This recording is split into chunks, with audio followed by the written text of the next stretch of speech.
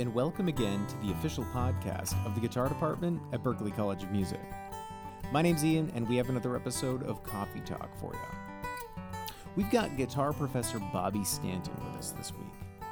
If you don't know already, Professor Bobby Stanton is a genre-bending, finger-style force on the guitar. He's played with a lot of different sorts of musicians, from James Taylor to Charlie Daniels to Noel Redding of the Jimi Hendrix Experience. Bobby gives some insight about growing as a student of music, about dealing with success, and what it was like to study with the legendary Lenny Breau. As always, a lot of this content will also be available on YouTube, and we have a ton of other great content on Facebook, Twitter, and Instagram, so give us a like and a subscribe on whatever platform you use. Here's our interview with Bobby Stanton.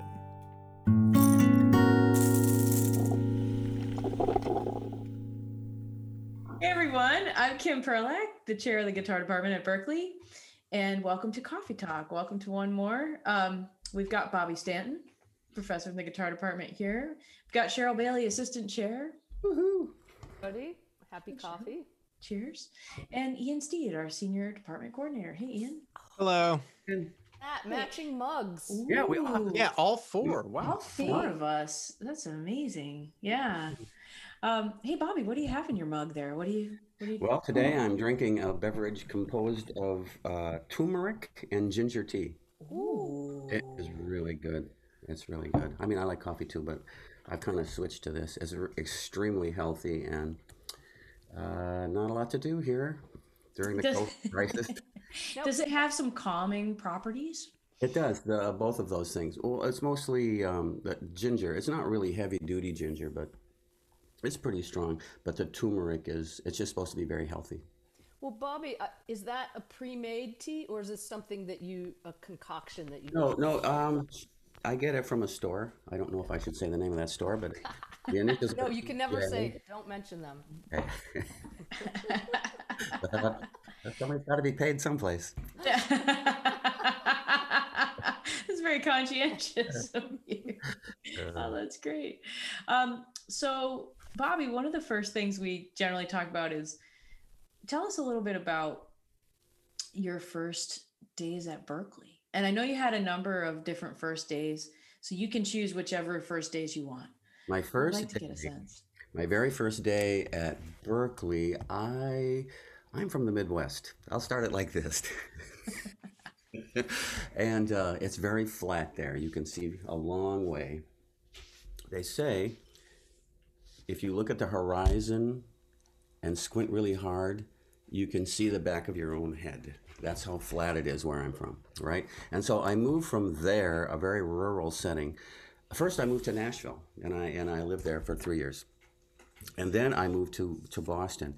And the thing is, I was so lost the entire time because, like how New York City is, where anything is, where you are. Mm-hmm. But how the signs are and everything, I was just not used to that. So I spent the first day trying to find Berklee. And so then I had to do the audition, and I had one of those PV amps, like a PV one about that big. And they said that I had to go to Park Street, right? So I got off at the park, basically down by the combat zone with my PV amp and my guitar, and I walked all the way to Berklee. So that was my first day. It took all day to get there, but once I was there, it was like home. I've always loved Berklee. It was just so wonderful. But it was a hard first day for me. Wow. My fingers were like this much longer. But I mean, that's just because I didn't know any better, What did it feel like on the days that you came back to be a professor? Because that happened to you twice. Yeah. And I'm wondering, did you have that same sense that you felt like you were home right away? Yeah. How did that feel? Well, I have always felt that way. I mean, I moved here and I was going to move back to Nashville, but I just loved Berklee so much, because, I spent most of my life trying to become famous or something like that. And then I came to Berklee, and there were all these people who could be so famous. They were the most brilliant musical minds I've ever met, and they decided not to do that.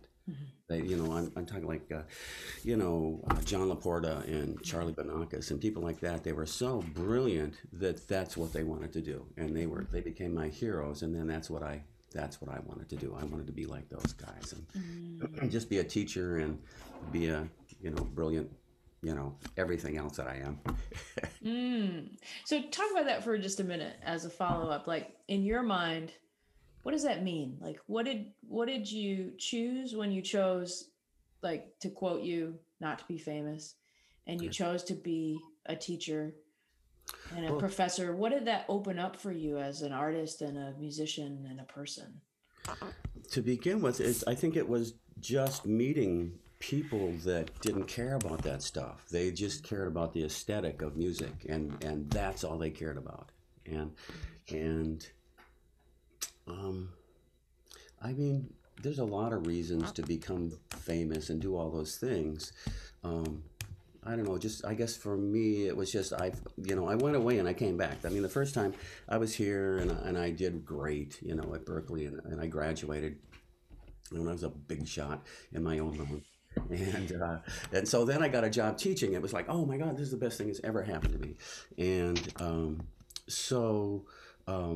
I mean, I just have always loved it. And when I became a teacher, it's like even more lessons. I've learned so much since I became a teacher because I have to. For instance, this isn't a plug, but have you seen this?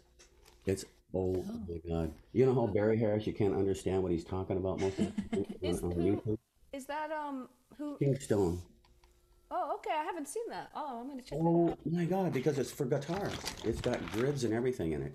So anyway, that's what I've been doing, and it's like mind-boggling. I can't. This book has hit me in the head like for the last week with falling asleep. It's just mind-boggling. So it's giving you a chance then to just keep learning. To keep learning, I'm constantly learning, and that's all I care about, pretty much. So. Oh, that's great. Talking about music, and so if you like music, I mean, it's like Christmas every day at Berklee. I mean, it's like you're always talking to the brilliant people with the newest things that are coming out.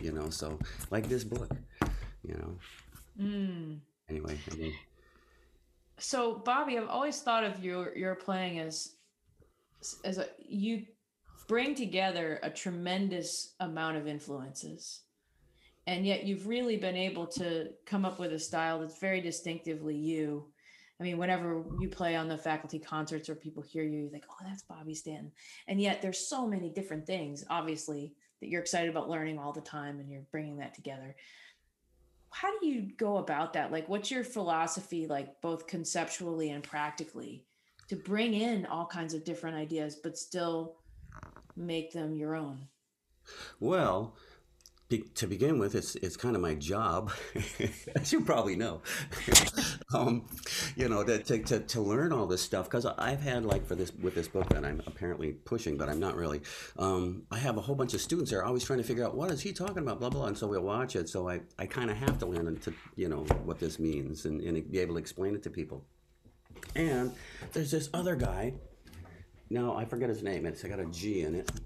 And you know how you play harmonics, like with one hand or whatever. He plays them with one hand, like that. Right? I'm sucking at this, but right? I forget the guy's name, but he's unbelievable, right? And so he plays this stuff that just constant harmonics. And so what I have had to do, you laugh at me, but I took a Sharpie. I don't know if you can see. Oh, I can see that you drew on the strings. That's where all the harmonics were. Right, so you know where they, you can kind of tell where they are, where the frets are, but you can't tell with a darn down here. And so that's what I have been trying to do, all that crazy stuff with that this other guy is, because I have a student who can do it, so I have to figure out how to do it and explain it or something. So that's how I pull stuff in, not because I'm always forced, but just because I'm always interested in, I think, pretty much that's all I want to do. That's great. Cheryl, I'm wondering what's on your mind right now. Well, one of the biggest influences on me when I was a kid was the Velvet Touch of Lenny Breau. Everything about that recording. Yeah. But also I wanted to say what Kim said too about you are so open to so many styles that come out of you, and you've mastered them at such a high level, whether you're playing, the different things with the harmonics, and also harmonically speaking, like, because you are so fluent in all the Nashville stuff and the country stuff, but when you play jazz, you are a real jazz player harmonically. So anyway, I would love to know just your thoughts about, I mean, not to nerd out on Lenny Breau, but you would be the person I would say is an expert on it that I could get close to. And, like my understanding of, he was obsessed with Bill Evans, and it was that thing of putting the third and the seventh on the lower string, but he had that incredible facility. Yeah. He really did sound as close to a piano trio as you can, like two great guitar players playing with one person. So now, is it true you hung out with him? I know he was, not a stable person and all that, but he was. Yeah. Well, just whatever thoughts you have about that you could share about. Yeah. When I lived in Nashville, I took lessons from him. And I would go see him all the time. He used to play at this club, and I kid you not, $2 cover charge, and you could see him in a room full of guitar players with their mouths open, for $2. And so I did that for a while, and so that's why I know, as much as I know, and I know like this much, of what Lenny Breau knew. He was unbelievable. Just a slight aside, they just released a whole bunch of stuff. I have it if you want it. Of new film, not film, but it was videotaped of all these clinics and everything. It's astounding. Oh my God, it's astounding. And it's he came and he would always visit Berklee. And there used to be a guy at Berklee called Bill Hill. He was my English teacher, actually, and he was really good friends with Lenny. So every time Lenny came around, he lived in Maine, so he was around a lot, he would do a clinic. And so you can hear all my old teachers and things at these clinics talking about chords and play all the things you It's so cool. So I got all these new things from him. And so on the break, I can't wait. That's all I'm going to do. I have all these nobody's ever seen these before. Actually, a strange aside, I'm a really good friends with Lenny's daughter, Emily. So we were going to go visit Lenny's brother, Denny, who's a friend of mine. And so we went, and she had just gotten these from Bill Hill up in Maine, and she was freaking about it. And so now they're out, so you can actually get them if you know somebody. One thing I think that students always kind of ask or want to know about is how do you become so good at all the things that you're doing? How do you get to know people who are going to be like your, for lack of a better word, connections for your life? And I think one thing that's coming out already from just listening to you talk so far is that you are incredibly excited about learning new things all the time. Like you're just thrilled about it. Like you can't stop, you can't stop. And then that joy and that interest is what connects you to other people, whether they're farther along and better than you, whether or not they may be famous or not famous, or, but it's like you have the connection point literally of what you do. And so in some ways your career development is working on what you love to do. Yeah. I'm not trying to get a record deal. I do have a good record, though, that'll be coming out shortly. So that's the thing, right? Because you do have a good record that's coming out. Because I think that's the thing. Like people are saying, how do I develop my musical community, my professional life? And it's something that maybe the planning is more working on your craft and working on what you love. Yes? Well, I've thought about this a lot, like for whatever reason lately. And it's like, I really never thought of doing anything else. I can't imagine me doing something else. I would hate it. Actually, my father had a construction business, so I was in the construction business until I left home. And I could have done great at that, but I can't imagine. And what makes me think about this is people are always saying to students, well, you better get something to fall back on. It was like, there's no falling back with anything, And I never thought about something to fall. What does that even mean? I don't care if I fall back. I'll just go get another gig, So I just never have considered anything else, and I've spent my life trying to tell people not, to do what I did, to not fall into that trap, because we all know people who should have stayed musicians and now they're incredibly unhappy, neurosurgeons or senators or something. Well, Bobby, it's interesting too, though, because when you talk about someone famous, I'm putting air quotes for those who are listening, right? I mean, we all know those people, and they, or we've been side persons for those people, and they still get home from a world tour and they're still looking for their next gig. It's not like, like all of that's a bit of smoke and mirrors as well. And if that is really what's driving you, you're gonna be really disappointed.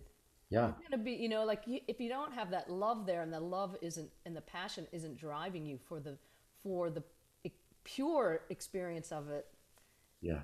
Amen. You're not gonna make it, but. Yeah, because people who are going for that, it's smoke and mirrors. It goes away immediately, and the couple of times, like 2 or 3 times, I've had the opportunity to be kind of famous, and the thing that drives me the most crazy about that is the way other people are, how other people start treating you.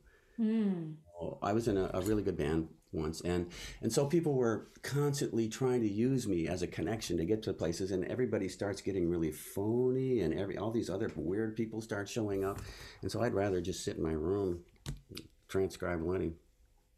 That's really interesting. I mean, there was one time when I first came to Berklee where I met one of our sort of guitar icon colleagues, and he and I ended up getting really dorky and talking about right hand guitar technique.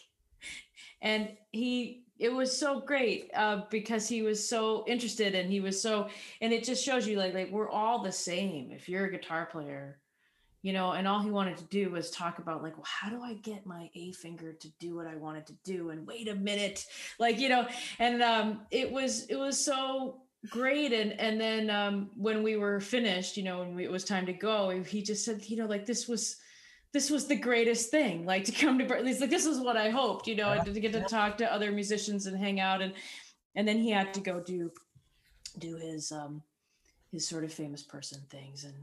And that was not as much fun. So, but I think like everyone has to find their place, right? So maybe like someone who's listening to this will have a career like that. And then it would be good to know also when that happens that you're still a guitar player and you can still go in your room and be excited about learning new things and be inspired and make some real true friends who are musicians and not just connections.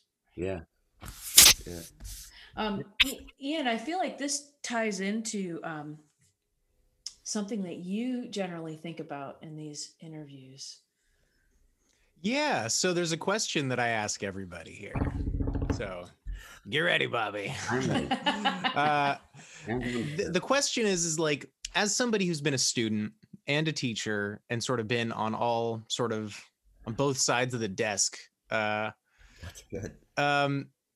What's a thing that you've noticed that if a student comes in, there's like a blind spot, both maybe you've experienced it and then as a teacher you've sort of realized it, but like what's something that a student comes in and doesn't realize they should be asking?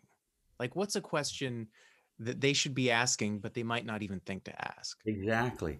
That's what we are. That's what we're doctors. We look at these people and then we diagnose them and then we give them the medicine, play 3-octave harmonic major scales, things like that, And so the only thing, I mean, people coming and asking you things those are just flyby questions, and that's one thing. But most of my students, I get to know them, and I love them, man. I mean, I have students; they're like my children, and I am in touch with them, and I help them on a lot of levels. So there are a lot of the hard part that has taken me so long to understand is that there are people on the spectrum, more parentheses, and sometimes it takes me a while to figure out what they don't know what they're learning problem is. And so there's things you can say, how about this, try this, or, and try to find out what works best for them. But it's really like being a doctor. Like, it's like, I think being a teacher like this, we got to figure out what they need to do. And it's not like what they need to do. That's easy. It's more like why they're not doing it. Why haven't you already done this? It's just like me. I mean, why haven't I already done Barry Harris?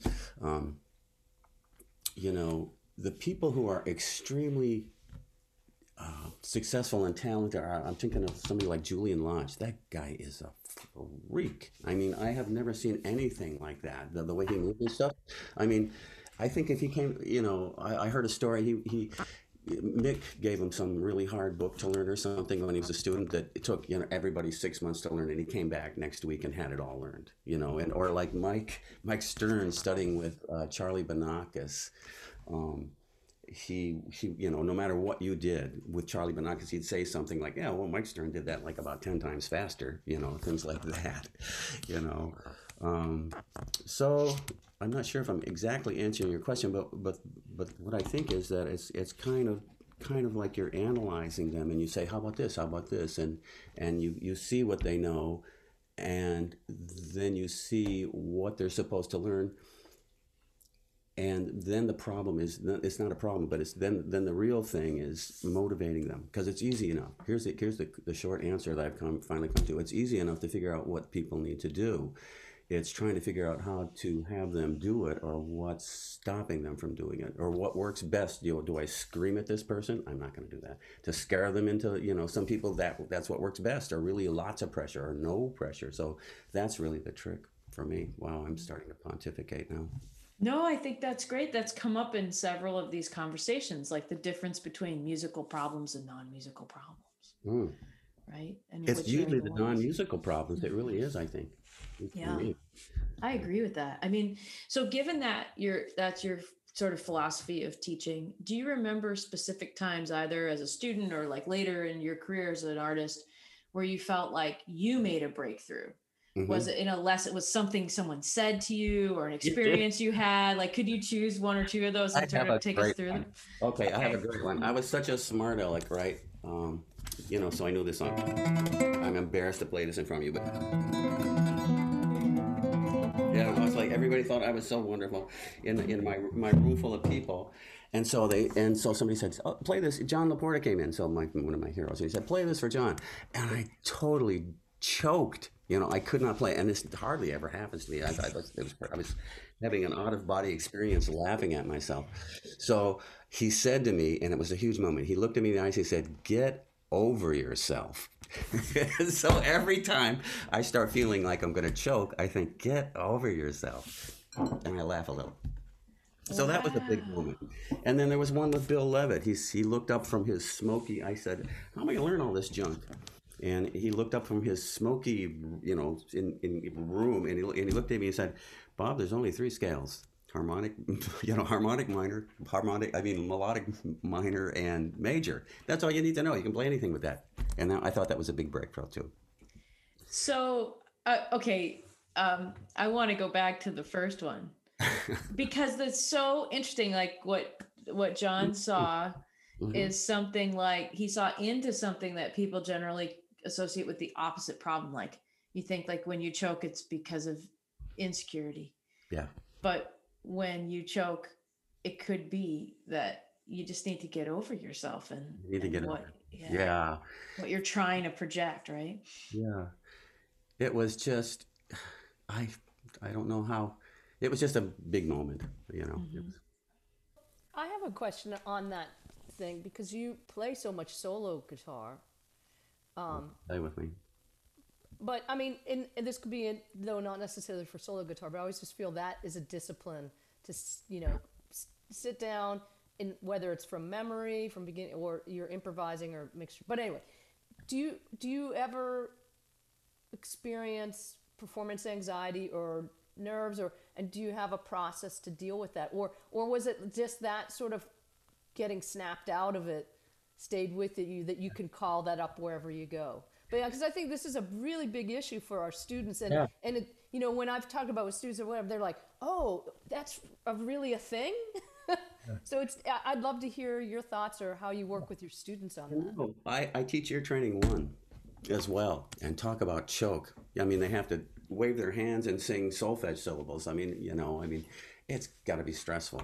And so I've spent a lot of time on that. And what has helped me a little bit is understanding what it is. It's a fight or flight response, which makes total sense, and the thing is, the big fear is that you're being judged by everybody, right? Quote unquote, get over yourself. You're not being judged by everybody to begin with. It's all in your head.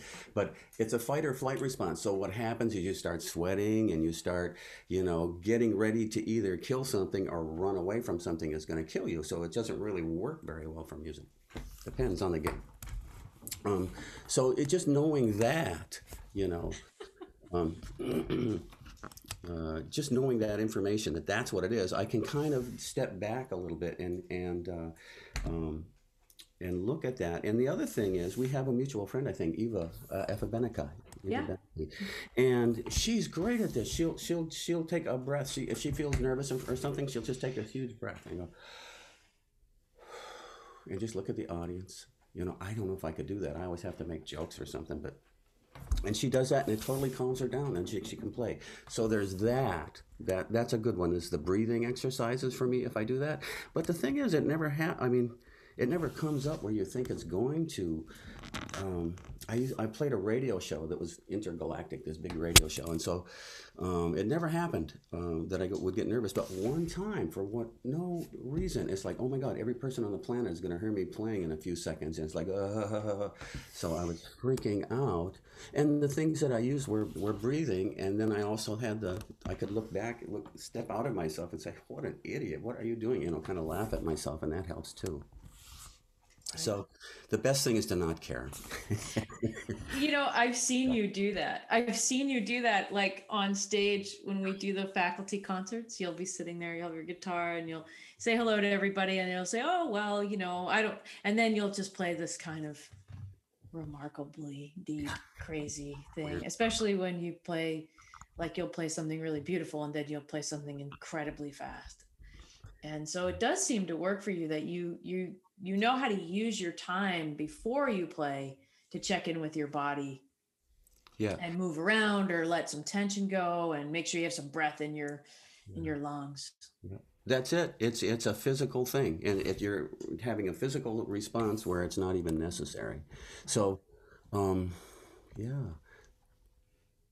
there's the humor part of it as well. I mean, I do laugh at myself when this happens. It doesn't happen very often anymore, and I think the reason it doesn't happen is because I'm really confident in what I'm about to do. I played whatever song 1 million times, and so if people were shooting at me, I'd still be able to play. That's the game we were talking about. We won't try that. We're not going to test that in the guitar department. Ian, what's on your mind? I actually remember there was a faculty concert where that exact thing happened, and there was like a delegation of German diplomats in the audience. Do you remember that? Yes, I remember that was like terrifying. We were in David Friend Hall, and they all came at the last minute. The whole delegation, the entire German parliament delegation to the UN was in Boston, and they all sat in a row, and they were almost dressed the same. And it was right at our faculty, and that concert was packed. It was packed. And so it ended, because of the German delegation, it ended up being like standing room only. I know Cheryl's laughing because like it sounds silly to say that, but, and then like it was, remember we had assigned Max and Camilla from the work study. These great young musicians had to like communicate with them. And I remember exactly that concert. Yeah, everyone was kind of like, holy crap. Like usually like we have this concert for like students and other faculty members, and we all just go like, oh yeah, great, cool. But then there's like all these like, suited, stone-faced like German diplomats in the audience. And then out comes Bobby Stanton, and you're just like, oh, okay, here, I'll just play the guitar. And you just like destroyed it. And everyone in the audience was just like, holy crap. And then all these German people were like stone-faced, and they all just like, yes, Yes. And then they were filming it. Yeah, remember that? They're filming it. I wish I had been more in touch. I would have said, calm down, we are, you know. Yeah, that was really fun. We hadn't had a UN delegation before. That was great. To do that. But like your sense of like humor and sort of casualness about it really just brought the energy like right back down to just like, no, this is cool. Mm-hmm. I don't know any better. Speaking of quotations, my band, I have a name for my band. It's Bobby Stanton and his so-called friends. Oh, I like that. Here's my so-called friends. So, see. So is that the new record? Is that with that band? Yeah. Yeah. Oh, cool. Actually, there's a whole bunch of people on the record, but it was going to be just before the COVID. I had gigs lined up and rehearsals, all this stuff, and then, oh well, we'll take a vacation, I guess. Yeah, that's great. What kind of tunes do you have on there? It's a variety. I have a couple of kind of bluegrassy tunes, that stuff, but most of it's pretty hardcore, jazz stuff. Anthony Cox, that bass player, he's my best bro, and he's the bass player, so it's that kind of stuff. I have a question for you. Coming from your student days at Berklee and those associations. Now I know John LaPorta was one of your teachers, and we've had some amazing conversations about his philosophy. But some of those connections that you still have today professionally. So thinking about those times at Berklee, the people that you really ended up with, your mates, your buddies, that you end up playing music, and then how that moves forward with your career. And it seems like you have a strong connection to a lot of those folks still today. Yeah. Yeah, if you're just nice to people, then just as your life goes on. I mean, I have as many students that are now famous or whatever, are completely connected, as I have had friends. One of my friends was a guy named Tom Shimshak. Tom Shimshak was my teacher. Tom Hambridge was a friend of mine, and we were students together, and we wrote songs, and we were in a band for a long time. And now he's a pretty big producer and stuff in Nashville. So it's just strange. I mean, here you are hanging out with somebody, and then they're like famous, and it's just, it's really networking. Being nice to other people is hugely important, in our business, If you're a jerk, everybody finds out. And being a jerk is worse than not being able to play most of the time. Can you talk a little bit more about what the networking in the way that you just described it? Mm-hmm. Because I think you're really talking about building good relationships with people, as opposed to this artificial thing that people think like, oh, it's who you know, and I want to make sure I know the right people. You're talking about something that's a little more organic and holistic, aren't you? Yeah, friends. I have a friend named Daryl Scott. If you know Daryl Scott, we just played on a lot of bands together here. And Daryl Scott, he's a big songwriter now. He's in a band with Robert Plant, that band. So he just plays with everybody, and we were just good friends. And so we agreed on the same thing. It's like how weird people get when you start to get famous. And so he got really famous. And so he doesn't have that many friends. He's got a lot of acquaintances that are trying to use him for a connection, but I'm still his friend. He texts me all the time, So, and we've always had that relationship. So I think it's just really about building relationships. You can try to just be the business, person and do all that stuff. Most of the time, people like that are annoying to people, But so you can do that, and some people are really successful at that. It sounds like I'm really dissing it, but I mean, some people are really successful at that. My friend Tom Hambridge is really good at that, but he doesn't play music as good as me. So I'd rather do that. I keep going back, don't I? Oh, that's great. Yeah, there's always something it seems like there's always something you're getting into. Yeah. Oh man, that Lenny Bro stuff. I can't wait for the break.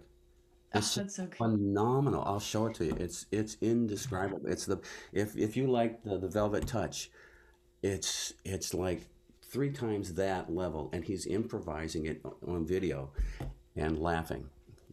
He's just I can't wait to do that. All that stuff. Bobby, what's your advice to students who come to Berklee and love Berklee because they can do a bunch of different things? Like, what's your practical advice to them in terms of like approaching different things, but also making sure you're going deep enough? Yeah. Follow your bliss, as Joseph Campbell would say.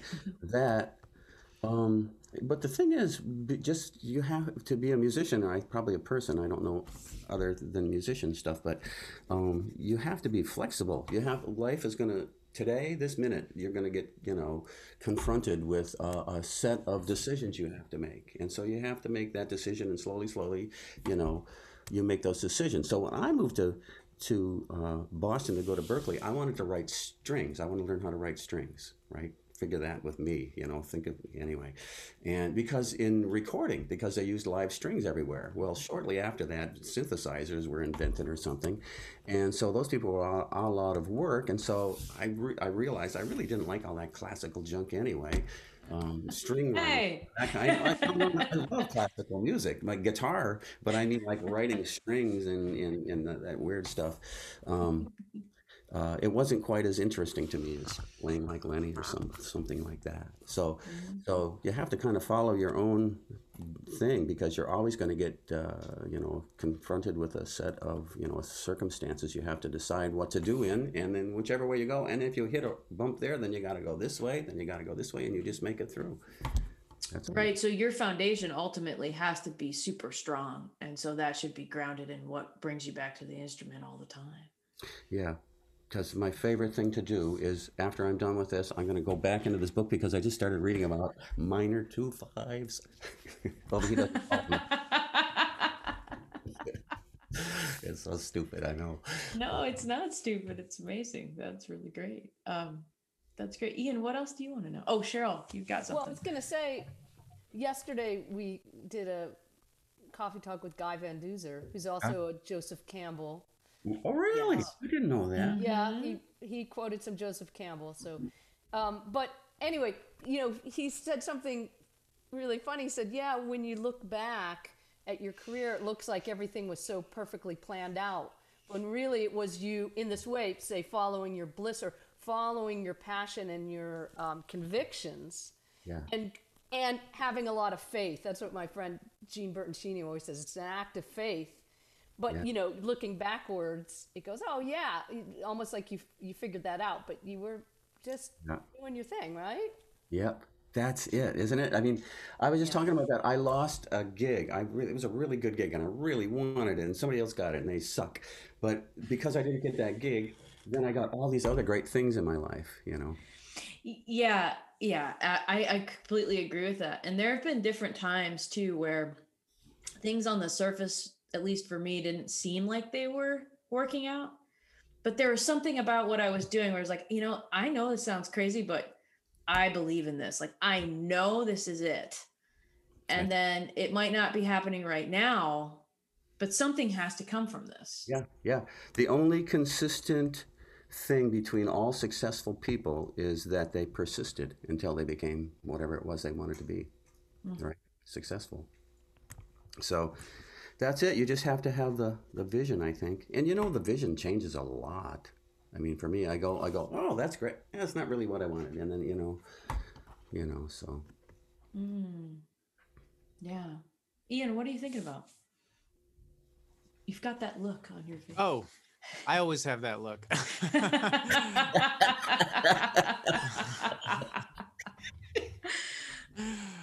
No, that's interesting. I guess I really relate to that, like, kind of floating around, because I think in that way, I think so many of us who have come to Berklee, we love so many different kinds of music. Yeah. But also like having both very particular but also very broad tastes, right? And yeah. I took your Lenny Bro Lab, actually. I loved that class.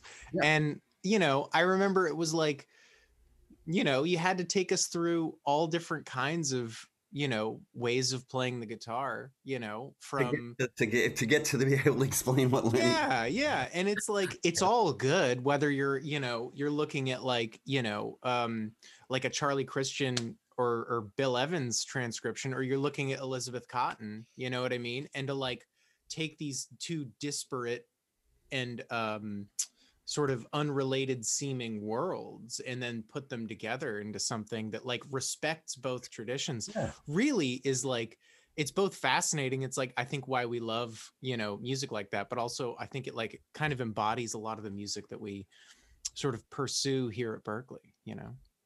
That's it. We're in this pool. This is the most rare pool in the world. You know, it really is. Bobby, do you have, to that end, do you have advice for us as we're trying to manage the ship, you know? From your perspective, what should we be thinking about, do you think? The guitar art Yeah, department? like me and Cheryl and Ian, like Oh, just us in the coffee talk. no, no, no, just stay healthy. Oh my God, it's like all I worry about is somebody getting sick and here getting a letter or something that, you know, you're gone or something. That's all you, just stay healthy. Yeah, we'll almost through this. As Yeah. far as driving the bus, guiding the ship, or whatever. Jeez, I don't know. You're doing such a good job.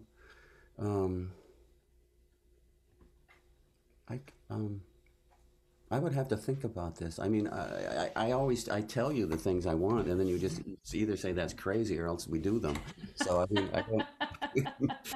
So, Uh, well, to your point, what are some of the things you're doing to stay healthy and to stay positive in this time of adaptability and transition and all through the pandemic? Like, do you have advice for the people listening about just kind of from your perspective what you're doing? this is going to pass. This is going to go. It's like, without getting into too much detail, you know, you can't create that much weird karma and not have to pay for it. So this is going to end at some point, and our lives will return to normal. And so, if I had advice to give anyone, I would say do what I'm doing, which is I'm playing 12 hours a day, and I'm learning so much crap. So that keeps me mentally healthy, and also I have exercise implements that I exercise, and I try to be healthy Yeah. physically as well. So if I can be healthy physically and play guitar 12 hours a day, that's it. I don't care about anything else. Well, that sounds like a pretty good way to almost wrap it up. Cheryl, you have any final thoughts there? No, but thanks for sharing all your excitement and joy for learning and for teaching. You know, now I'm like, okay, what am I going to study today? I Did I know. work out yet I'm telling you. today? Yeah, that Barry Harris stuff. That's the real deal. It's so crazy. I just want to take my guitar and show you. Look at this. Oh, you know, if you, cool. my friend Ronnie Ben-Hur, do you know Ronnie? I I'll know introduce this. you guys because he went to New York specifically to study with Barry. And anyway, I'll hook you guys up. Oh man, it's just so hard to, you know, I understand he's railing against the philosophy of 2-5-2-5-2-5 forever, and so he has all these different weird names. So he doesn't call he doesn't call the two. He calls it the important minor chord. It's like what? And he doesn't call it a two. He calls it a 1-6 on the 5. It's like what? You know, a D minor on the G7 anyway. It's so Oh, different weird names for the stuff, but then it's the grids. I'm telling you, you can try. I've been trying to figure that junk out online forever, but it's got grids. My God, you know, it's oh my you God. just figure it out immediately. You just go, oh, that's all he's talking about. You know, So excited. I'm Yeah. getting out my notebook and my listening list and my guitar after this. I'm really excited. Can you believe we have a whole month? We have a month. We have a month Oh, I to know. practice. This is amazing. Coming up. Yeah, Um, and no gigs outside. I mean, I love gigs. I wish I had, well, but it's like sequestered or whatever you call that. it's Cloistered. an opportunity, I think. That's kind of a nice thing that I'm hearing you say. This is an opportunity to really go deep Yeah, and maybe work on some things that you wouldn't have a chance to do yeah, because you're playing out a lot. Like what could you do? yeah. You can draw lines on your guitar. But draw underneath because you put them on. If you draw on top, then you wipe them off with your finger. But if you write them underneath, you got to see this guy. I'll send you a link. He's unbelievable. Okay, that sounds great. Ian, what are you thinking about here at the end? No, yeah, that was just really fascinating. I want to go shed too. Well, I mean, It's like when you're fueling this kind of enthusiasm for working hard with this much coffee, I think it's like the perfect combination. Amen. So, all right. Well, in that case, we're all going to go practice, and we're going to the library online, and we're going deep. So, I'm reading some Joseph Campbell. Thanks for reminding me to always. Oh man, the power of Man. midnight. Right. Amazing. Bobby Stanton, thank you for being you. our guest on Coffee Talk. This has been Coffee Talk with Bob Stanton. Cheers, everybody. Cheers. And we'll see you next time on Coffee Talk.